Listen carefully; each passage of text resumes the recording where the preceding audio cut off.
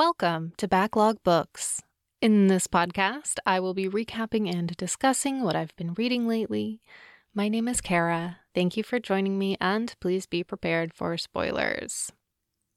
I recently finished reading Planetfall by Emma Newman, I believe, which was really good. I'm excited to talk about it next year, I guess. Jeez, time flies. I haven't picked up anything else since then. I finished it a couple days ago. I'm still figuring out what to pick up next. Also, my next episode will be the last episode of the year, and then I'm gonna skip the next week because that's literally New Year's Day. So instead of my next episode, this episode comes out on the 4th of December, one on the 18th, and then the next one after that will be January 15th, I think. We'll see. That's my tentative plan. Okay, now that we've figured that out, let's get started. This time we are talking about The Old Woman with the Knife by Gu Byung-mo. Here is the summary. At 65, Hornclaw is beginning to slow down. She lives modestly in a small apartment with only her aging dog, a rescue named Deadweight, to keep her company. There are expectations for people her age, that she'll retire and live out the rest of her days quietly. But Hornclaw is not like other people. She is an assassin. Double-crossers, corporate enemies, cheating spouses. For the past 4 decades, Hornclaw has killed them all with ruthless efficiency, and the less she's known about her targets, the better. But now, nearing the end of her career, she has just slipped up. An injury leads her to an unexpected connection with a doctor and his family. But emotions for an assassin are a dangerous proposition. As Hornclaw's world closes in, this final chapter in her career may also mark her own bloody end. The Old Woman with the Knife was published in 2013. The English translation was published in 2020. Our author, Gu Byung-mo, was born in South Korea. She studied literature at Kyung-hee University. Her first book is called Wizard Bakery and was published in 2009. It won the Changbi Prize for Young Adult Books and was translated into Spanish and a couple other languages. But I mentioned Spanish specifically because it was very popular in Mexico, which was like the first time a Korean book had been popular. A Korean young adult book had been popular in Mexico, I think. And I'm including an article in the show notes from the Korea Times about Gu's first book, The Wizard Bakery, because it gives an interesting look at the young adult publishing industry in Korea. The translator for The Old Woman and the Knife was Chi Young Kim, a literary translator and editor based in Los Angeles. Her most recent translation is of Whale by Chon Myung-kwan, a book that was shortlisted for the 2023 International Booker Prize. So that's neat. Do you ever get to a point in your reading where you are reading the same kinds of books over and over? This is part of why I have a reading spreadsheet, so that I can tell when I am doing this. And it helps me to have it all written down so that I can look at it and go, oh, I need to change some stuff for a little while.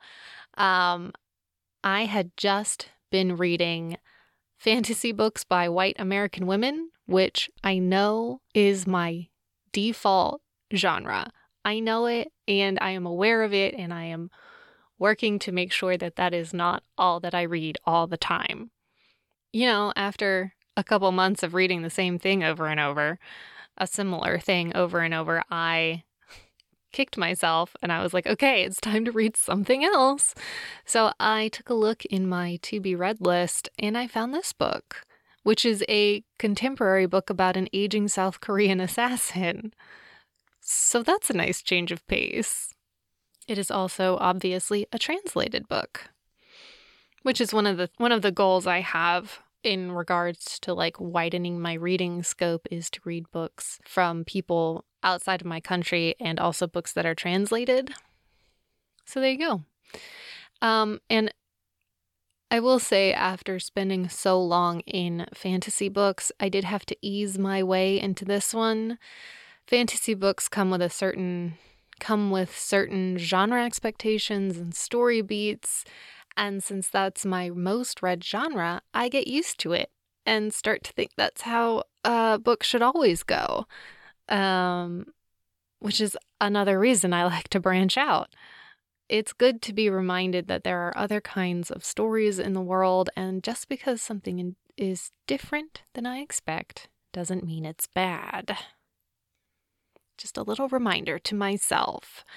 And on top of all of that, assassin books can be hit or miss. It's kind of an assassin joke. Do you get it? For example, Nevernight, which I didn't like. Assassin book, I didn't like it. I actually can't think of another assassin book that I have read, let alone one that I have liked. So that makes this book the winner as far as assassin books go because I liked it. I am sure I am forgetting an assassin book. Maybe it's just a bunch of assassin side characters. Anyway, our main character, Hornclaw, works in disease and pest control, which is a euphemistic way to refer to assassination. She is in her 60s and thinking about retiring. She's the right age for it. She's slowing down, forgetting things, has plenty of savings, but there's always something keeping her working. What else could she do?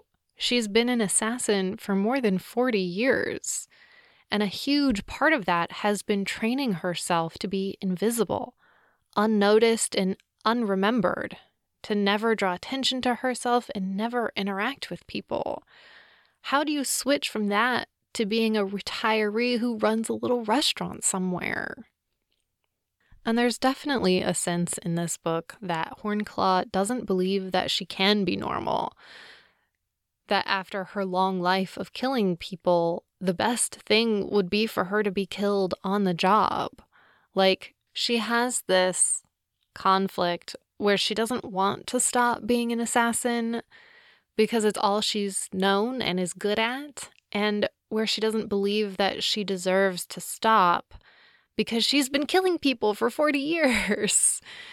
But she, at the same time as she's like making herself invisible, she still craves human connection, but can't bring herself to put forth the effort to make the connection. So she feeds her rescue dog, she kills people, and she looks out on a world she can't touch. It is a very well done book. Hornclaw's arc of gradually realizing she wants to connect with people and wants to experience the joy of a normal life that she hasn't ever had, and finding a way to let herself enjoy those things. The author did a good job making a ruthless assassin I liked and felt sympathy for. And even when you see Hornclaw do something impressive or murderous, or other characters talk about how scary she still is, you still see her as a frail old woman because it's how she sees herself. There's the Hornclaw with the 40-year reputation in a cutthroat business. You get to learn her past and how she helped start the assassination business she is now simply a cog in. And there's Hornclaw, the 65-year-old woman with a dog and no friends who sometimes forgets to lock her doors or that there's fresh fruit in her fridge.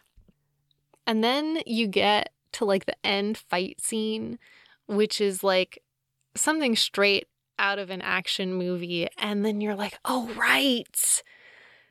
Hornclaw kills people. She's been killing people for 40 years. She's good at it. It was crazy. And the story is partly about growing old and how that adds another layer of invisibility to someone who's already barely there.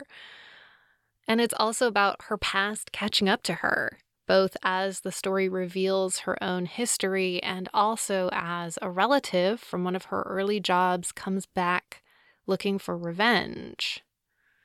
But she doesn't even realize that's what's happening because she spent so long being invisible and cut off from the rest of the world that it never occurs to her that a victim's family member might come looking for her or might have found her. So, of course, as she's finally making a human connection with the doctor who helped her recover from an injury she received on a job, and she's like meeting his family, that doctor's family is put in danger because, she's an assassin. She's been thinking about quitting, retiring, disappearing, but the only way to save the new people in her life will be as an assassin. It was good. I enjoyed it. Like I said, I liked her journey, and there were assassinations in this book about assassins. Can you believe? And for a book about assassins, it had a good, hopeful ending, which, I like that in a book. Even a book about an assassin. And it's really a lot of a character study of Hornclaw and her society. It was good. I'm glad I picked it up. If you want more media like this, I really haven't read much like this. I would suggest something almost like Agatha Christie, where some of her detective mystery novels are like a character study of the detective, while also solving a crime. And join me next time for my final episode of 2023 to hear about Lockwood & Co. by Jonathan Stroud. As always, you can contact me at backlogbookspod@gmail.com. If you enjoyed this podcast and would like to support it, the best way to do that right now is to rate and review it, or just share it with a friend. You can find the pod on Facebook at Backlog Books Podcast or at backlogbooks.com.